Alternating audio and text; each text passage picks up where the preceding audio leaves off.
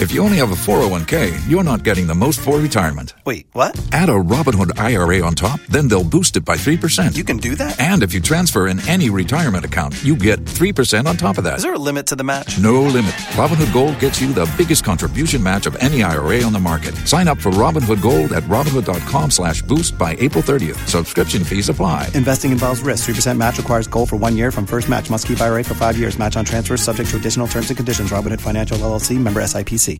Hello. Every fan knows the right player in the right position can be a game changer. Put LifeLock between your identity and identity thieves to monitor and alert you to threats you could miss. Plus, with a U.S.-based restoration specialist on your team, you won't have to face drained accounts, fraudulent loans, or other losses from identity theft alone. All backed by the LifeLock $1 Million Protection Package. Change the game on identity theft. Save up to 25% your first year at LifeLock.com/aware.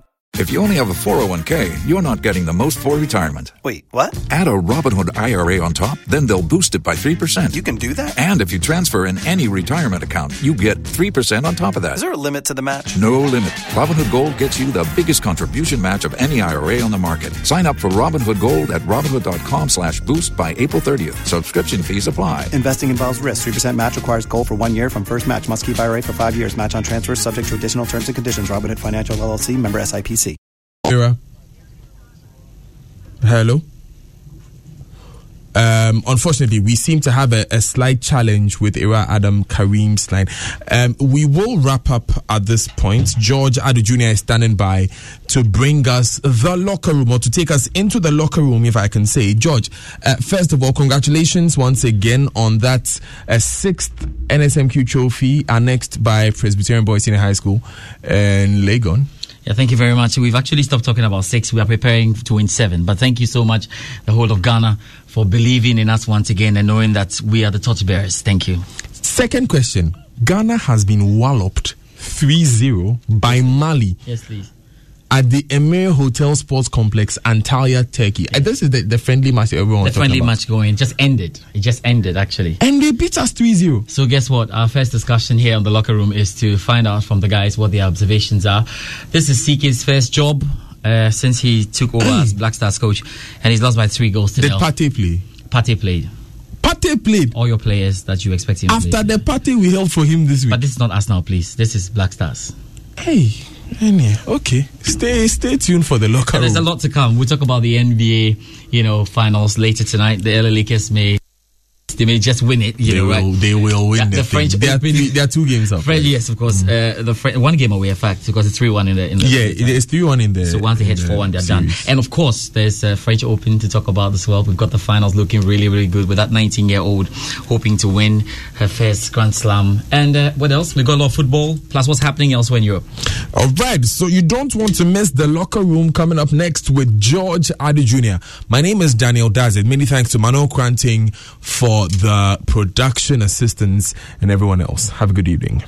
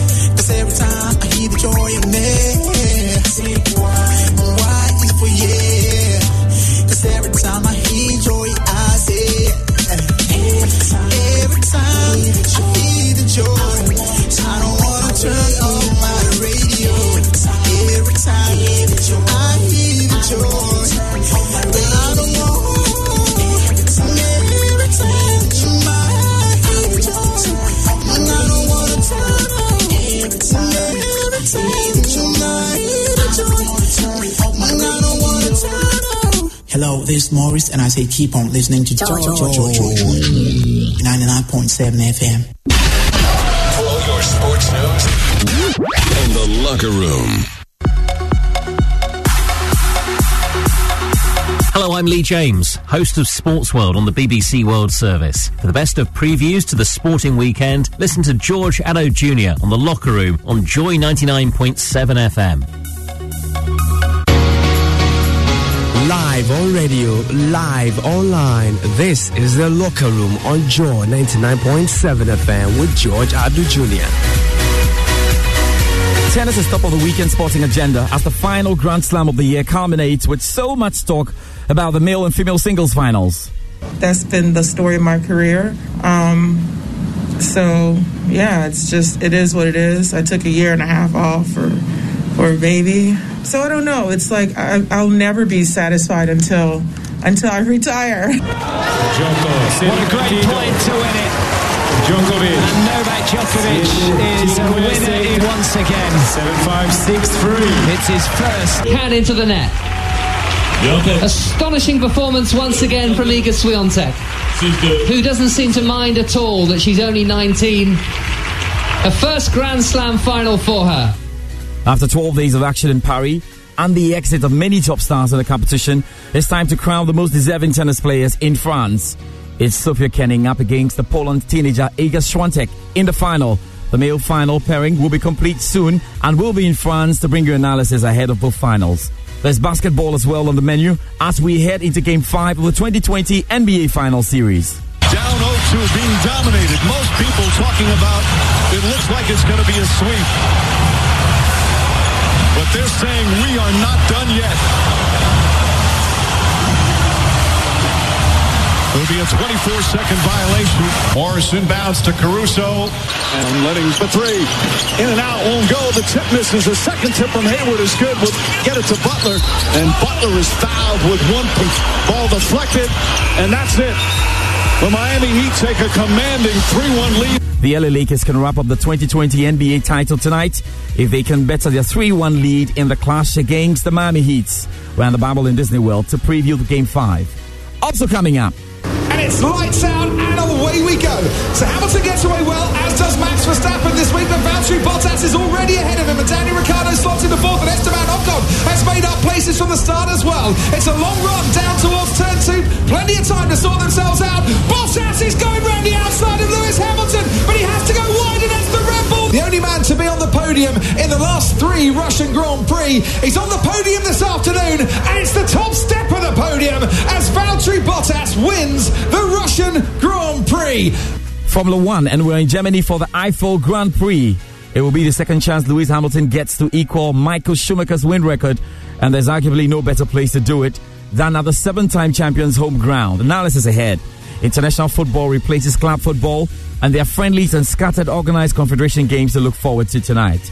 If you'd love to send us a message, we'll love to read them via social media accounts, joy/99.7, 0551 111 997 on WhatsApp, or tweet us at Joy Sports GH. We'll be in the US to preview Emmanuel Navarrete's attempt to become a 2-weight world champion as he challenges for the vacant WBO featherweight title left behind by Shakur Stevenson. And in Poland for the World Half Marathon. It's time to talk about what the world is talking about in the world of sports. Hello from me, George Addo Jr., and welcome.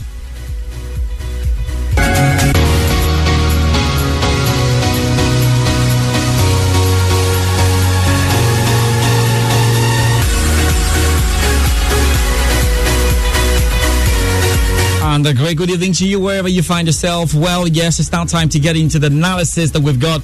There's a lot of tennis to come. Yes, I told you we have an idea of what the female singles finals looking like there. Yeah, Iga Swiatek is actually hoping to win and beat Sofia Kenin. But for the male division, Rafa Nadal has just defeated Diego Schwartzman in 3 sets to move on. Anyway, the third set, he had to do it over a tiebreaker, but it's all good. Novak Djokovic as well is going so strong at the moment, is leading by 2 sets against Stefanos Tsitsipas. It looks like it's going to be Rafa Nadal up against Novak Djokovic on Sunday for the French Open final. A big opportunity for Novak to get his 18th Grand Slam title and for Rafa Nadal to equal that record that Roger Federer has of 20 Grand Slam titles. We'll be looking forward to all of that. We'll be talking a little bit about that. There's NBA to come. There is a lot of football to come, but we really need to start with what we just saw. The Black Stars are preparing for the Africa Cup of Nations qualifiers, and you know the Ghana has a date with Sudan later. Well, in trying to do that, there was a game against Mali, the first of two friendlies to come in a few days, and yeah, Ghana lost there by 3-0. We're going into a bit of analysis right now with what we just saw. Joy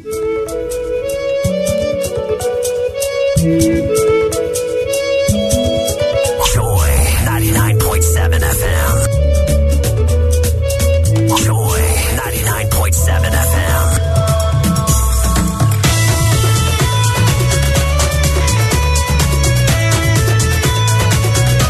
Okay, guys, you know what? After the game, I posted on my Facebook page. In 6 minutes, I had over 100 comments. I'm yet to find out what's next there. I don't know how I can read 100 comments. We're going to be doing this for 15 minutes. But I tell you that Fan Zone is going to take this up strongly. And I've got the host of Fan Zone here with me, Hans Mensah-Addo. Hans, how are you doing? Hey, George, I'm dreading. I'm sure you are going through your notes in what's going to happen on your show later tonight. I'm dreading the amount of phone calls and messages that are going to come through tonight on the show. Obviously, Hans joins me. He's going to be telling me about what he saw. We'll hear from Hans later when we get to the Navarrete, Ruben Villa fight. It's interesting. Mishael as well has been watching the game. We'll hear from him what he made of, CK's first attempt to try and grab all of this. We'll be on the Sports Link as well to talk about it tomorrow. And I think on the Sports Review as well. It's big meet for discussion this weekend. Hans, so let me start with you. I think along the line we'll be joined by Rick Wampoff as well. But Hans, let me start with you. 3-0. What were your expectations first going into this game? Well, I mean, I think my expectations were modest. I kept it quite low because it's the first time that Siki Akono is taking charge of the team. Again, we're going to see a lot of new faces around the team as well. And so, I didn't expect a high-level performance. When you've got that many new players in the team, that many young players, getting into the team for the first time, you can't expect too much. So, yes, I mean, modest expectation. I didn't expect free-flowing football because, those are the team that has had the time to build cohesion, right. But what I felt that they were going to lack in cohesion, I expected them to make up for adequately in their work ethic, or how much work they put in, how much shift they put in on the night. Unfortunately, we didn't see that. We didn't see the team create a lot of chances, which is understandable because they are not playing. They don't know themselves that much. Right. The cohesion is not there. You need to be able to know yourself and be creative to be able to break down defenses, such as the sort of mean defense that Mali, put up on the day. So that was understandable. But what we did not see in cohesion, creativity, we also didn't see it in hard work. It simply was not there. The work rate was just not good enough. There was an aura of arrogance about the team. Well, we are the Black Stars. I mean, we've got Andre Didier, we've got Jordan Ayew, we've got Thomas Partey, who just signed for us now. And the Malians were all business, were all hard work, and crucially, they took their chances. Let me do a few of the messages that have come through right now. And some of you have messages that has a lot of sarcasm right in them. A lot of sarcasm there. Okay, so let me just do this right now. Now, this is coming in from Beneza Ato. He says, fantastic performance. Well done, Kotoko Rejector coach. And Ghana's Hope Dede, I salute you, okay? What a Kotoko style of play. I don't know who else is coming. It's just concert party of the day. This is full of sarcasm, is it? Now, Kofi Chum says that this team can't win a cup for Ghana. Isn't it too early to start talking about that anyway? Undedicated performance from all players. Partey had only one shot. Attackers were poor. The keeper, this should be his last time in the goalpost. All 50-50 balls were won by the Malians. The left back was bad. Wow. Now, Wiz Bowie says, well, it's a friendly game and our boys look absolutely rusty. So it's a deserved and fair result for you. Shako Issa Fabio says, he really has a lot of work to do. No game plan. Can't hold the ball, for 2 good minutes. Couldn't win tackles. The midfield of Ghana Black Stars generation after generation has been fantastic, and it appears Akono wants to build this tactical system, on the laterals and wings, which can help Ghana at all. That's what you're saying. Cole Benya says, we could have offered Legon Botanical Gardens to them to play if we knew this is what they were going to do. Hey, Charlie. This is truly Black Stars. So these boys have not met. They haven't done. Hi. Now, Dan Lancelot, someone says, I think the T's in CK's letter are being crossed and the I's are being dotted. The Malians were just goal shy. They could have scored more goals. That's even what you're saying. Goal shy? Yeah, said we're goal shy. So they could have even scored more goals if they wanted to. Al Hassan Redwan says, formation was very poor. We appeared, scared in the match. The formation outweighed ours. Mohammed Hadi Olumbe says, how can you bring back the love when you are playing like JHS students? Aish! And the Governor of being Yako says, well done, Black Stars. We ended up like Chelsea when they wore their new jersey. Adomba Ike Ima says, so CK wants to tell Ghanaians that the goalkeeper is better than Kotoko and housekeepers. Very weak team, zero dedication. And there's one thing that's running through. I've seen a number of people talking about dedication to the game. And Hans, I don't know if it's because we normally expect a rush of blood, a bit of adrenaline, rush when there's a new coach and everybody wants to impress the coach. Yeah. It looked like things were not exactly what we expected. Okay, so I think it's just reflective of the outcome of the game because you've got more experienced players. I don't want to use the word older players, but established stars, if you like, in the team who didn't, I think in my opinion, didn't see the need to do anything extraordinary because their places in the team is already cemented. Right. And then you had new players who would be I'm sure they'll be surprised at the level of quality that they saw in the Malians. It was a case of welcome to the big time. This is international football, because I don't think that Kamaldeen knew what to expect going into this game. He hasn't played at this level before. You understand me? It's one thing playing at the youth level. When you step up to the senior national team, you are going to play against established, internationals. Yeah, lessons like Jiku and Lomuti were all, they were surprised by the quality that they saw. And so, if you've got young players who are coming through and not really stepping up to the plate, and existing players who don't see the need to really break their backs to impress the new coach, the result is what we got. Hans, just a final question, and then you take it up there clearly because I'll be moving on to the other topics. Hans, just the final one. So, how do we handle this? It's CK's first game. He's not really been in camp with the boys so much. I mean, how do we take this forward? And why should we be worried and not be too worried? Well, I don't think we have to take stock of the individual performances. Yeah. If there is anything to worry about, it has to come from the output of the individual players. Did they have an off day? Were they simply poor? What was their form coming into this game? Yeah. I think that would also be a factor. Yeah. And then, secondly, not press the panic button. I think that is important. It's important. To be fair to CK Akono, it's just a wake-up call he needed. Exactly. To know that there's work to be done. He knows. I think that this is not indicative of the team so much as it is about how much work that he's got to do. When he has the remaining component, I'm talking about the core of the team back, we'll get a better picture of how well the team will play or where the team are exactly, because I think that Mubarak Wakasu walked straight into the starting 11 of the Black Stars. I'm not sure about Jonathan Mensah, but he's one of the experienced players. There are quite a number of players who can, easily walk into the starting. Mohamed Kudus is one of our hottest properties now. Wasn't in this team. So yes, let's not press the panic button yet. We'll do all the analysis. But the warning is clear. The warning is there. I think and like I said, this shows just how much work CK Akono has got to do. If older experienced players are not performing on the first assignment of the coach, if they don't see the need to impress the coach, then that is worrying. Because it sends a certain message to the players, the new players who are coming in, that I probably don't need to do too much to remain in this team. This is the standard that existing players are playing. I probably don't need to do, break my back. I probably don't need to show any extraordinary level of commitment to be able to get into the team. But I think the older players are supposed to be sending a message to the new players, because look, they are coming for your positions. That's right. And that is a reality.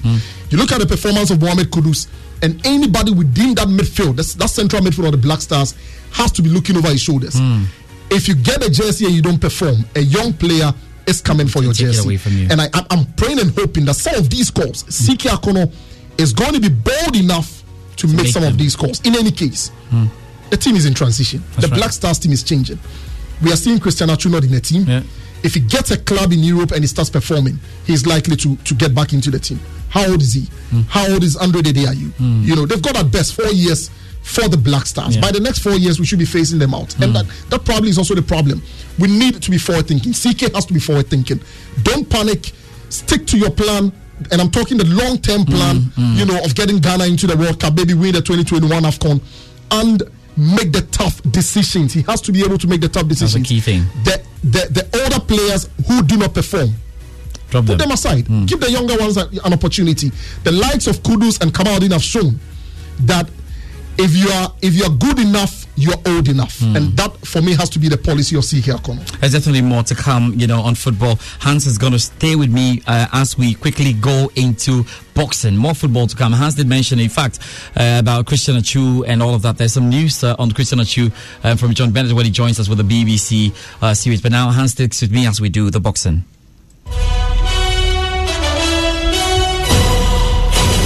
This Friday will not disappoint. It is for the vacant WBO featherweight title. Emmanuel Vaquero Navarrete, 32-1 with 28 knockouts, taking on Ruben the Drac Villa the Fourth, 18-0, 5 knockouts. As always, this is boxing. This is Top Rank.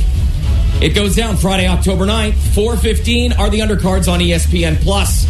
7 o'clock on ESPN, the network. It is Navarrete Villa for the vacant WBO featherweight title, Friday, October 9th. As always, this is boxing. This is Top Rank. Mexican puncher Emmanuel Navarrete will attempt to become a two-weight world champion as he challenges for the vacant WBO featherweight title left behind by Shakur Stevenson. Opposing Navarrete will be California's Ruben Villa, who has fought nowhere near world level but is unbeaten and ends his shot following a spell as WBO international champion. Navarrete moves up to featherweight after 5 successful defenses of his WBO belt at the super bantamweight, although he did make a feather debut that was struck from the records back in June. So let's get some perspective ahead of the bout. Navarrete will be hoping satisfies his dream of adding a world title in a second weight to his collection. Let's get some analysis right now. Joining me is my colleague Hans Mensah Andot. Hans, thank you very much for your time on the show. Yeah, no Ghanaians involved here, but we're very much aware of the exploits of a man who handed Isaac Dogboe a boxing lesson. Navarrete has moved up featherweight. How comfortable will he be? Well, George, the name Emmanuel Navarrete has become synonymous with Ghana boxing because of those 2 defeats he handed to Isaac Dogboe. And since then, since the second fight, or maybe even the first fight, he hasn't looked back. Now he's, over the last 1 year, fought 6 times, and all of them have ended in stoppage. Navarrete is moving up in weight to the featherweight ranks. So he's looking to capture a second world title in as many divisions. So it's just, you know, put into perspective the contrasting fortunes of Dogboe and Navarrete after those 2 fights, doesn't it? In terms of how comfortable he's going to be, I tell you what, he's going to be very, very comfortable. Navarrete was a huge super bantamweight. We saw the size disparity between himself and Isaac Dogboe in those 2 fights, and he's going to be a huge featherweight. He makes the featherweight quite easily. You know, he has no issues whatsoever making the featherweight limit, but he's going to come in quite bigger than his opponent. The much talked about reach advantage he's had over several opponents is still going to be there against Ruben Villa, and you expect him to use it. So the question a lot of people are asking ahead of this fight is whether Ruben Villa will be able to succeed where 6 others have failed. What do we know of the challenger Ruben Villa then? So Ruben Villa, very accomplished amateur. You know, what people point to is his amateur fight against Shakur Stevenson. Now Shakur Stevenson is one of the hottest young boxers today. He's destined for greatness. Look, if you mention the top 5 young boxers today, Shakur Stevenson is one of them, alongside Gervonta Davis, alongside Devin Haney. These are the boys who are making boxing thick currently. So people point to his exploit against Shakur Stevenson, and the report is that he gave Shakur Stevenson a run for his money in the amateur ranks. He is the one person who was beating Shakur Stevenson in the amateur ranks. Never mind that Shakur was able to get victory against him in the United States Olympic trials. But if you look at the head-to-head record in the amateur ranks between Shakur Stevenson and Ruben Villa, Villa is actually on top, and that is what people point to and make the point that he is a very, very good boxer. 18 fights, no defeat, but he's got only 5 knockouts to his name, and this is what people point to as far as this fight against Navarrete is concerned. Well, Hans, always this question, of course, ahead of bouts. Where will this be won or lost? And of course, you have to add your predictions. A lot of people, and I share in that opinion, don't see Ruben Villa winning on the scorecards against Emmanuel Navarrete, primarily because Navarrete, with his long reach, is going to be fighting from a distance. He's a pressure fighter. He won't get too close for Villa to be able to land punches, but he's going to be scoring punches with his long reach. If he cannot knock out Emmanuel Navarrete, as his knockout ratio suggests, 5 from 18 fights, then he doesn't stand a chance of winning against Emmanuel Navarrete. So I don't see Ruben Villa as good as he seems to be, and I've watched him. He's a decent boxer. He knows the ring quite well. He knows what he's doing inside the ring, but it comes down to the physical attributes of the two boxers in Navarrete and Ruben Villa. It's simple.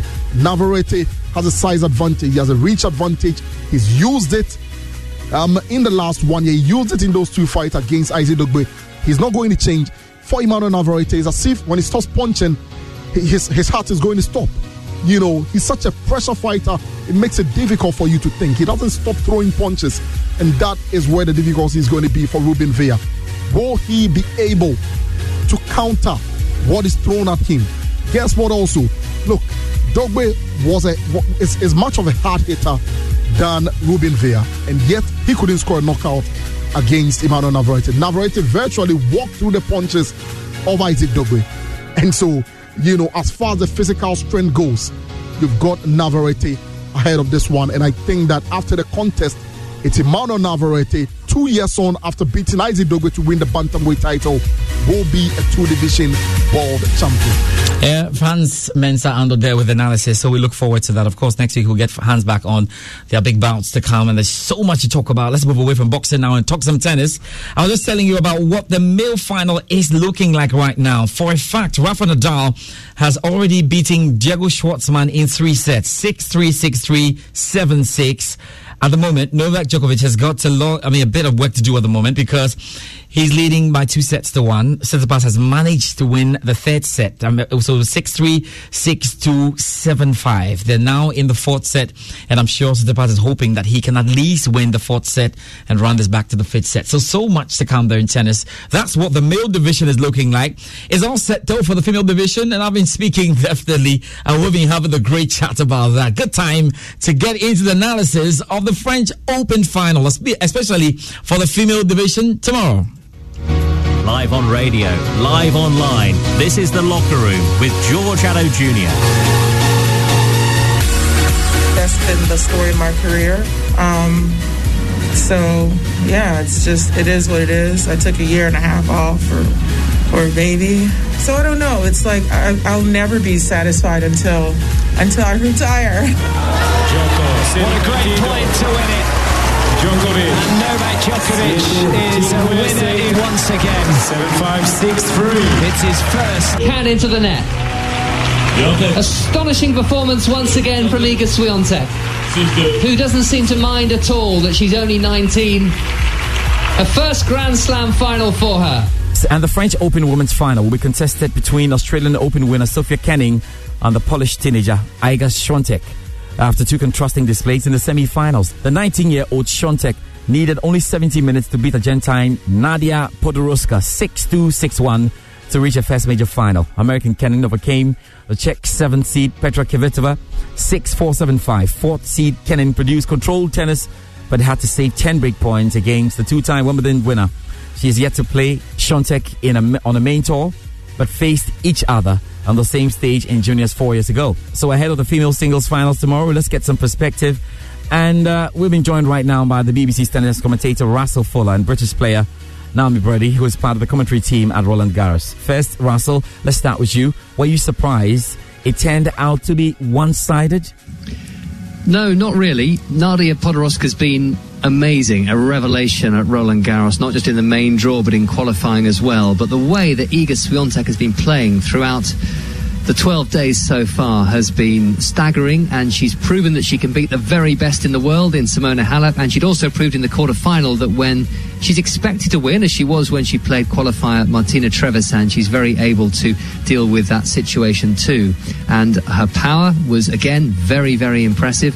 She is just not making very many errors at all, and just seems to be born for the occasion. We've said that about one or two players in recent years on the women's tour. Bianca Andreescu springs to mind, so too does Naomi Osaka. And Swiatek, without dropping a set, is into her first Grand Slam final. And Naomi, it's been incredible for Swiatek from her junior days, hasn't it? It absolutely has, and she's only 19, so she's not long out of juniors. But as Russell said, it's just incredible to see these young players coming through and dominating the women's tour so early already. And she's got such a fantastic personality off the court as well. She's just lovely to listen to in her interviews. And we saw after her match point today, she was really trying to have a lot of fun with the crowd and, telling them, I can't hear you, who wants the ball, and trying to hit it out to them and stuff. So she's just great fun, and her level today was just incredibly impressive. Yeah, she will play Sofia Kenin, who beat Petra Kvitova in the final. Let's hear from Kenin now. I've done it in Australia, so I've had really tough matches this past 2 weeks, so I'm just so excited to be in the finals, and I think it's just incredible, and I'm just going to enjoy this moment today and start getting ready for the final tomorrow. Russell, you watched the game. Was it Kenin on good form or Kvitova out of form? She was off form for the first 4 games, which Kenin won all of, and that may well be nerves. Petra Kvitova said before her quarter-final that she didn't really want to talk, eat, move or play, but she knew things would get easier once she got onto court, and she certainly loosened up as we got into the match. It was a windy day, which would be not to Petra Kvitova's advantage, being a player who likes to really go for her shots. You'd really want to try and exclude the elements if you possibly can. After that, though, she played well, some very powerful, aggressive winners. But what was most impressive about Sofia Kenin was just her resilience. She saved a lot of break points. She did stumble a little bit towards the end. She served for the match, and she was broken, and she looked very nervous as she finally held her serve. But take nothing away from her. This is a player who only won her first Grand Slam in Melbourne in January. And having reached the 4th round of the US Open, here she is in the French Open final too. What a year. Yeah, Russell, I know she comes across as she had to fight so hard to be in the final, certainly before facing Petra Kvitova anyway. Well, Naomi, in terms of personalities, it's quite a contrast as well. Absolutely, and it's going to be a fantastic final. I just hope that the match lives up to its potential, because it's definitely too close to call at the moment. And as Kenin said there after her match, they played each other in juniors at Roland Garros here, and I think she said Swiatek was the one to come out on top there, but she's the one going in with the experience as a Grand Slam winner. And this is new waters for Swiatek, but it's definitely too close to call. But that is quite a position for Iga Swiatek to be in. She's 54 in the world, remember. She's not been in this position before, but yet both Naomi and I think she has at least a 50-50 chance. Thanks to British player Naomi Brady and the BBC's tennis commentator Russell Fuller. We look forward to the male final as well. And we're keeping close tabs on it, as you know. Remember, you can send us your messages on our WhatsApp line 0551 111 997. You're still on the Locker Room on Joy 99.7 FM. International break means that there's so much football to savor when it comes to the qualifiers, when it comes to World Cup qualifiers in South America, when it comes to European games, friendlies and more. I can see more of your messages coming up. Of course, I've seen that, yes. You're sending us your messages and you're still talking about Siki Akono and the boys and what they did. There's definitely more football to come. Right now, though, it's a quick time to get into Formula One. And it's lights out and away we go.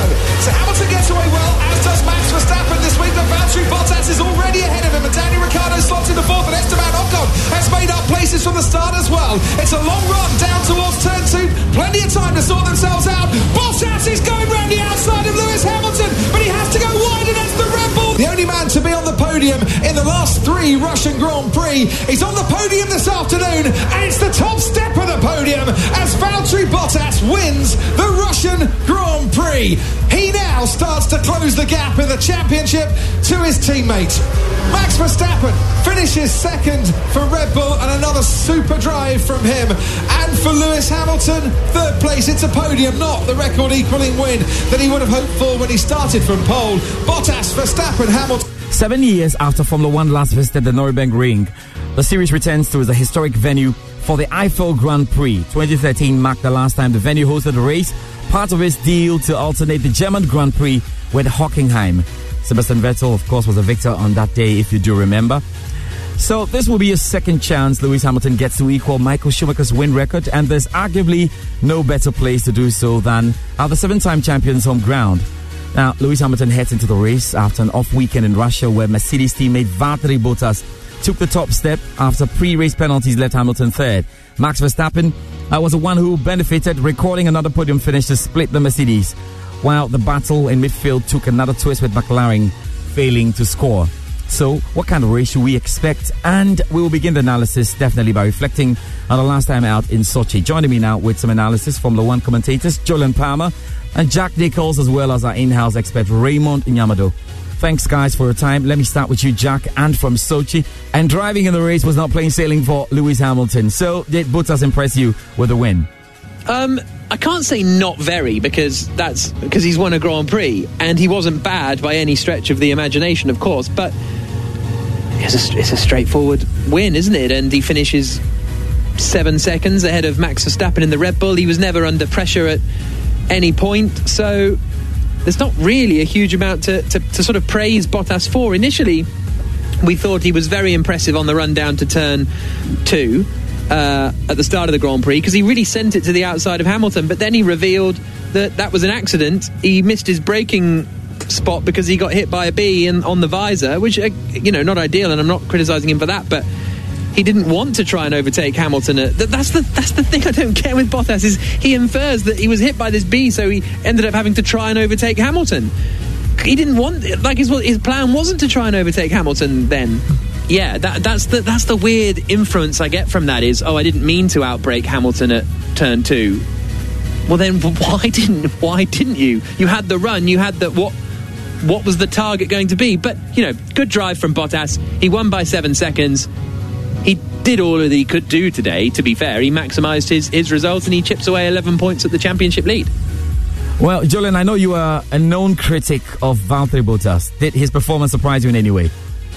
Well, I actually really liked when he said it before in Australia. And look, potentially before in Australia, I was again a bit of a critic. But who wasn't at the end of his 2018 season? Because his 2018 season he finished 5th in the driver's standings. Hamilton won at a canter, and Bottas had a really mediocre season in 2018. The critics, there were many that were saying, look, he's being blown away by Hamilton every weekend. He turned up in Australia last year, he won the race, and he said that message, and I thought, brilliant. This is where Bottas 2.0 came from. You thought, right. In a fair fight with Hamilton. In what appeared to be a fair fight with Hamilton. Turned out, I think, that Hamilton had a bit of floor damage, but it appeared to be a fair fight, and he drove away, and he said that radio message. I thought, wow, this guy has had a winter of soul searching. He's turned up to Australia a new man. Bottas 2.0 was born, and I thought, great, he's got fight in him this year, and that's what I want to see. This year, he's not shown the fight on the track. He did accidentally show the fight down at turn 2, but the radio message seems a bit over the top, isn't it? Jack, we know the FIA has rescinded the 2 penalty points it issued to Lewis Hamilton at the Russian Grand Prix, clearly moving the world champion away from the brink of a one-race ban. Hamilton was handed 2 separate 5-second penalties for an incident ahead of the race where he conducted practice starts away from the area designated to do so. Lewis, we have a 10-second time penalty for those start infringements. What happened? What happened? Sorry, Lewis. So yes, those starts going to the grid got a 5-second penalty for each out of position. Where is that in the rule book? So that was Pete Bennington speaking on the radio with Lewis Hamilton. Amazing it has been rescinded. But it was pretty clear in the racing books, right, Jack? Article 19.2 of the race directors notes specifically, you're not allowed to. It's one of those where I wasn't really aware of it as a rule, because I'm never really analysing people's practice starts or where they do them, or it's just an irrelevance, because it's all the drivers know the rules, so that's where they do their practice start. So I kind of wasn't even aware that it was illegal. So when he did it and he was under investigation, you're suddenly like, oh, okay, what are the rules? And obviously Jolyon instantly was like, well, no, you do your practice start in the practice start box. That's just where you do it. And then time penalty given, there we go. It's quite a big error actually from Mercedes and from Hamilton, where the pit lane closing in Monza was kind of a tight one. You know, it had just closed. They didn't spot it had closed. Okay, fine. It's quite different to this kind of premeditated decision to do something that they should have known. Well, Jolyon, to make the mistake twice was an interesting one. I know there are many people working for Mercedes. No one recognized that fact. Is the onus on the driver to know what is right, or really on the team? I put the onus of reading the rules, making sure that the rules are followed. I mean, to be fair, why shouldn't the driver do it? But it's on the team, fundamentally. And Lewis did ask Pete Bonington if he could do that, and Pete Bonington gave the A firm message, yes, you can, that he shouldn't have done. And that was the error, I think, mainly for Pete Bonington in this case. You can't do it. No one else did it. I don't think anyone else was asking to do it, but Lewis was trying to just do something a bit different once again. He does flirt with the rules in many cases, and this time he basically broke it. I think it's mainly on the team, but Lewis was the only one to ask that question, really, I think, which put the team in a hard position. All right, Jolyon Palmer, you're a proper Formula One driver, of course, with your fantastic days in the sport. I just want to know, was Germany the coldest of places for you? Surely it's got to be Snetterton at some point. Nah, I've done a winter series race at Snetterton in sort of end of November time, and that must be up there. I've driven in like icy conditions at Snetterton also, but not raced in them. That was like winter testing. Interesting weekend at Nürburgring, just because the weather is, the tyres won't work. It's a kind of a good old school track. It's gonna be fun to watch, I think. All right, let's bring in our in-house expert then, Raymond Yamado. You predicted the last race wasn't going to be the record-equaling Grand Prix there for Hamilton. Will this be? And you may want to end with your predictions for the Eiffel race. I still think that the only way to stop Lewis Hamilton is to make sure he gets those penalties. And if Lewis Hamilton doesn't self-destruct in races, definitely he's good value to actually win in every race that he competes in this season. And so I'm expecting him to do well at the Nürburgring. He didn't fare too well in his last race in 2013. And I think that was the last time we saw a race at the Nürburgring. And it was Sebastian Vettel who actually topped the charts. Kimi Raikkonen came in second, and Grosjean also came in third. And so I'm expecting Lewis Hamilton, who finished fifth in that particular race, to come good this time around. And so everything points to a Lewis Hamilton victory this weekend, despite the fact that Mercedes reported an incident of COVID-19. I still think that the camp should be calm. The camp should be focused on this race. And there's a bit of talk about the weather in Eiffel at the moment. It's pretty cold. It's extremely cold in there. And the connoisseurs are actually predicting a very, very cold race, one that would be very cold, that can actually be one that many would say in recent times has been the coldest in Formula One history. And so I think that a lot of dynamics could play out. Depending on how the weather goes, it could actually have an impact on the results as well. And so we are expecting to have a very good race in Germany. But I think that my money is definitely going to be on Lewis Hamilton this time around. I'm expecting him to go out there and perform. Valtteri Bottas has been able to, close the gap on Lewis Hamilton, reduce the championship lead to 44, but I'm expecting him to also put in a stiff competition in there. I'm expecting the usual candidates in there, Max Verstappen as usual, to also come in there with a shout. The mid-table race, we'll see Racing Point and the likes also try to do their own thing in there, but I still think that I'm not going to give Ferrari any chance in this race because they haven't really fared too well in the course of the season, despite the fact that Vettel has experience on that circuit. I still don't fancy Ferrari winning this or managing a podium finish, so I'll still go for Lewis Hamilton winning this race. Valtteri Bottas may come in second, and definitely Red Bull should have Max Verstappen also finish with a good position in this race. So I think Lewis Hamilton would be able to equal Michael Schumacher's record this weekend. Raymond Yamada there with analysis, and we look forward to the Eiffel Grand Prix inside Germany. That should be a lot there as well. We'll be keeping our tabs on the viewing parties down here in Ghana as they continue to do their wonderful job. The Formula One viewing party definitely happening across the length and breadth of the country. So much to look forward to then. All right, now let's talk about the NBA. It's a toss-up when we get in the finals. We're not backing down from anybody, and that's what I like about this team. Well, congratulations to you. I know that trophy's going to get a lot of love tonight. Congratulations to all you guys. You earned this one the hard way. Headed to the NBA Finals, your Eastern Conference champion, Miami Heat. But we understand that we got bigger fish to fry. We understand there's a bigger goal. But we can't take this for granted because this doesn't happen every year to anybody. Congratulations, LeBron. Enjoy your fun night, everybody. Your Western Conference champions, Los Angeles Lakers. Being dominated. Most people talking about it looks like it's going to be a sweep. But they're saying we are not done yet. It'll be a 24-second violation. Morris inbounds to Caruso.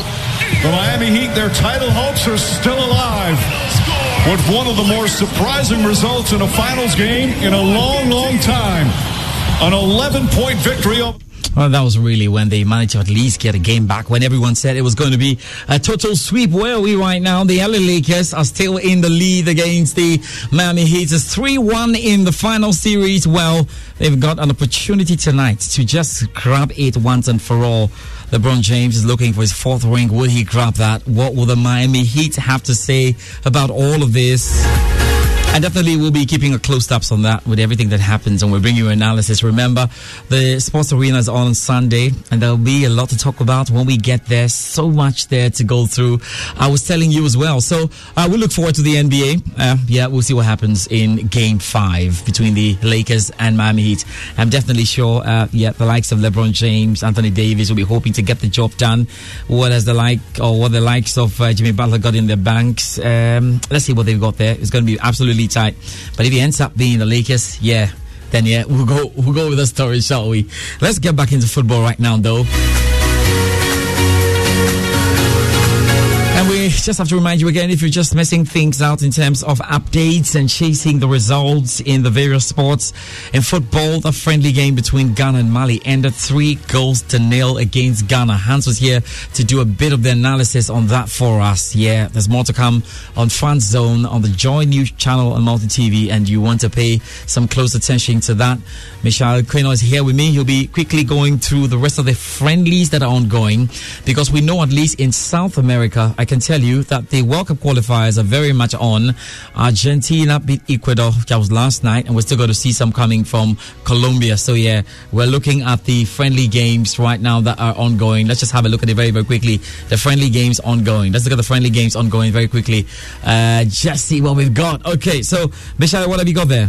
So in the international friendlies, the game between Nigeria and Ivory Coast was cancelled, and Japan drew 0-0 with Cameroon. And the match between Kenya and Zambia also looks to have been cancelled. Kenya beat Zambia by 2-1. Tunisia beat Sudan by 3-0. Burkina Faso also recorded a three-goal win margin over DR Congo. Gambia won 1-0 over Congo. Ghana lost, as we already know, to Mali by 3-0. Yeah, you need to remind us. You need to remind us anyway. Mauritania beat Sierra Leone by 2-1. The game between Morocco and Senegal is currently in the 82nd minute, with Morocco winning by 2-0. And Nigeria is losing by 1-0 to Algeria, and that game is currently in the 53rd minute. It's important to note that all these games are just right there, the build-up for the special qualifiers that are going to be coming up later in the month. So we're going to keep our tabs on that. In November, I must say, Ghana is going to be playing against Sudan, and you have to trust Joy Sports to get you all of that. So yes, let's get it out of the way. I was just trying to check again what's happening between Novak Djokovic there and Stefanos Tsitsipas. I told you he was 2 sets up. In the third set, it looked very much like the young man was coming so strong. He won the third set and really is rallying this into the fourth set. But can he win the fourth set? That's the big one to ask there. It's right now 4-4 in the fourth set. So Stefanos Tsitsipas is definitely on some run here. Let's see if he's able to finally break down Novak Djokovic. I remember Karina Busta complained so much about Novak Djokovic and all the antics about, all the antics he gets into when he's about losing a game and all of that. But, Novak says, look, when I'm not well, I'm not well. If I have to see my doctors, I'm going to see my doctors. If I need to take a medical break, I will take a medical break. Let's see how this one pans out. Rafa Nadal is waiting for the winner of Novak Djokovic versus Stefanos Tsitsipas. Now time, though, to get into more football and the Joy Sports BBC two-way series. I've been having a great chat there with the BBC's John Bennett. Enjoy this.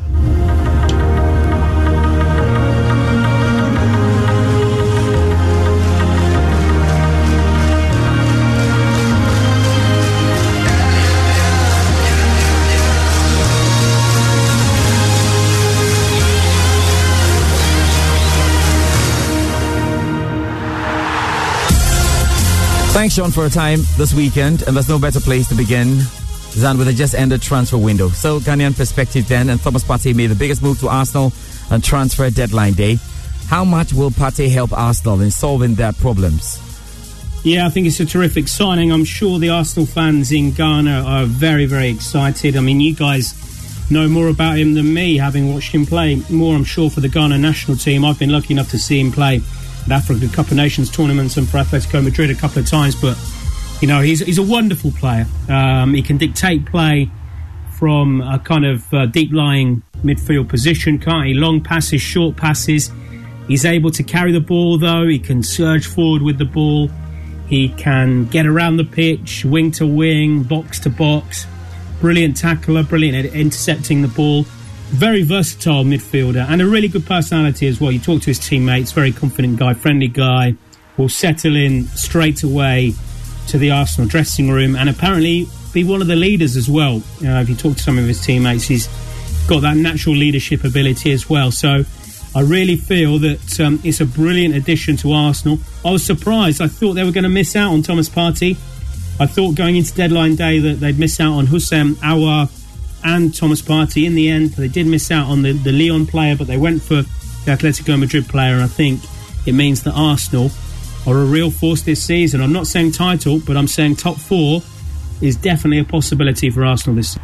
John, what would your ideal Arsenal starting lineup be like if you were in Arteta's shoes, and with emphasis on who partners Thomas Partey in the midfield and why? Well, I think it's a brilliant option. There's talk that he might go to 4-3-3 now. Mikel Arteta to have Thomas Partey in the midfield, or maybe with Granit Xhaka, with Dani Ceballos. You could put him alongside El Neni as well to have a bit more solidity there. You could stick with the 3-4-3, have him alongside a Granit Xhaka or a Dani Ceballos. I think he just gives you so many options. He can play in a number of positions in midfield. We've seen him, haven't we, play for Ghana in a more advanced attacking midfield role. I think he is better deep lying because he's very intelligent. He can dictate the play. So it's just another option for Mikel Arteta. But I do feel he'll start. I think he's going to start if all goes well in the international break. He gets back fit and healthy. I think he'd start the first game if I was Mikel Arteta. Just throw him straight in there. I think he'll adapt straight away. Manchester United had to react on transfer deadline day after losing 6-1 to Spurs at home. Their defence is in shambles. The team is looking like they need a shift. They need a lift badly in the last two Premier League games. Before we talk about the change expected from the new signings, John, is Ole getting the best out of his assembled squad?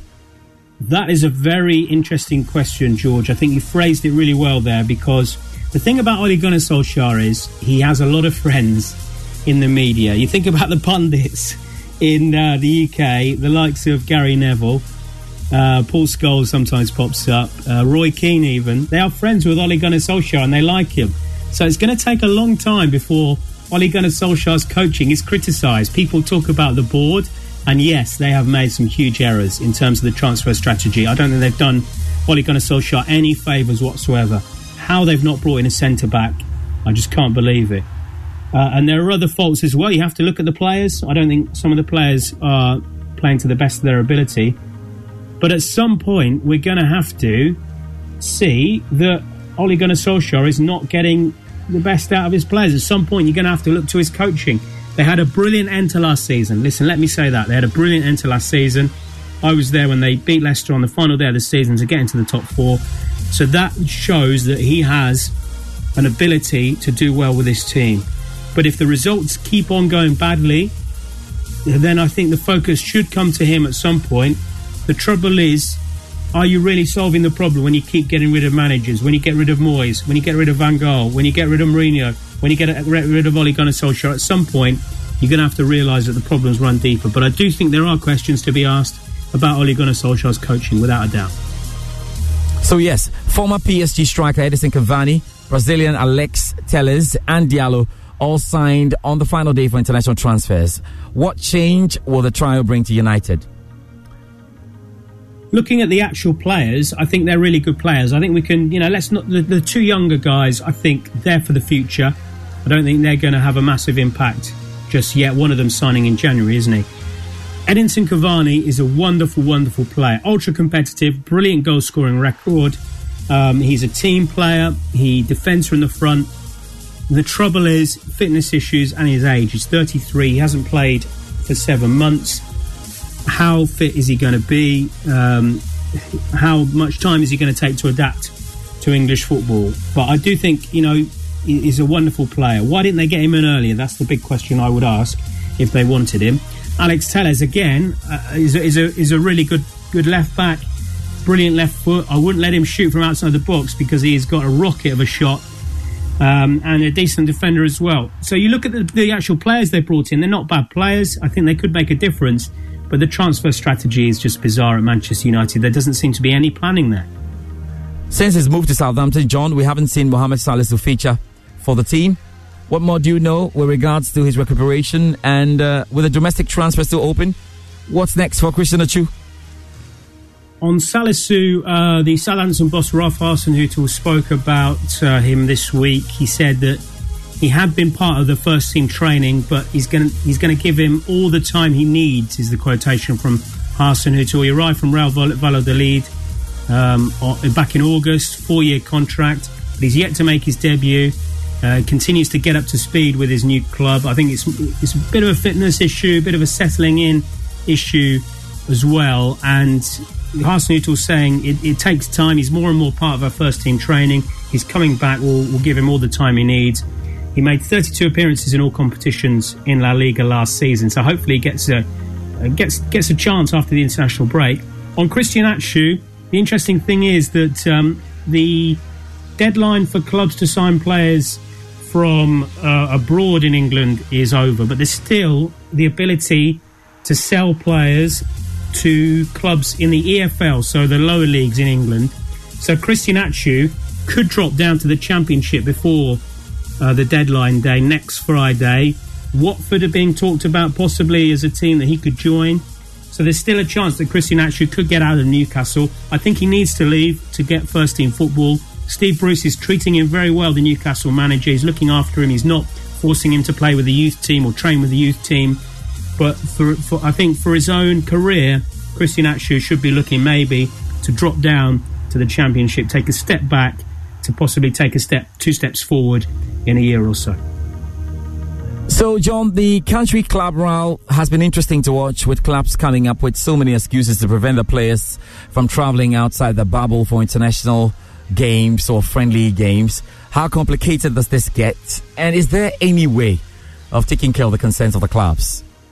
It's really tricky, George. We talked about this on our programme. I spoke to the Secretary General of FIFPro earlier this week on one of our BBC programmes, and he was saying there's going to be a bit of trouble when the players go back to their clubs at the end of this international break. Say you arrive back on a Thursday, you have to play on a Saturday. You're going to have a test when you leave your international team, and then you're going to have a test when you arrive at your club. Will they get the results back quick enough? How many are going to test positive? It could lead to chaos, and we've already seen it with Kieran Tierney. Kieran Tierney was with the Scotland squad, the Arsenal defender, remember. Stuart Armstrong, the Scotland player, tested positive, and Kieran Tierney was playing PlayStation with Stuart Armstrong, so he was identified as a close contact. So that means he has to self-isolate for 14 days. So as it stands at the moment, he's set to miss Arsenal's game against Manchester City. So having these international matches during this pandemic is going to cause a huge amount of problems. That aside, Ghana just ended a friendly against Mali. Which friendly games and special European games are you looking forward to this weekend? Yeah, good luck to Ghana. Great to see the Black Stars back in action. I've really missed seeing the African teams playing. So good luck to Ghana today. That'll be an interesting game. The games I'm looking forward to this weekend are the UEFA Nations League games. The UEFA Nations League is not a glamorous competition, but you've got some quite heavyweight clashes. Let's start in Germany and Spain's group. Germany playing Ukraine. They haven't picked up a victory yet in the Nations League this season, Germany. The likes of Neuer, Kroos, Kimmich, Werner and Gnabry coming back. Spain, they're looking to make it back-to-back wins when they play Switzerland. Ansu Fati, the wonder kid from Barcelona, should start. You've got England playing Belgium on Sunday as well. Harry Kane should start after being rested for the win against Wales, the friendly win on Thursday. You've got the repeat of the Euro 2016 final. France taking on Portugal in Nations League A Group 3. Portugal and France have a 100% record so far. And you've got other interesting games like Poland against Italy, Bosnia-Herzegovina against the Netherlands, who of course have a new head coach. So for me, the games I'll be watching this weekend will be the Nations League games.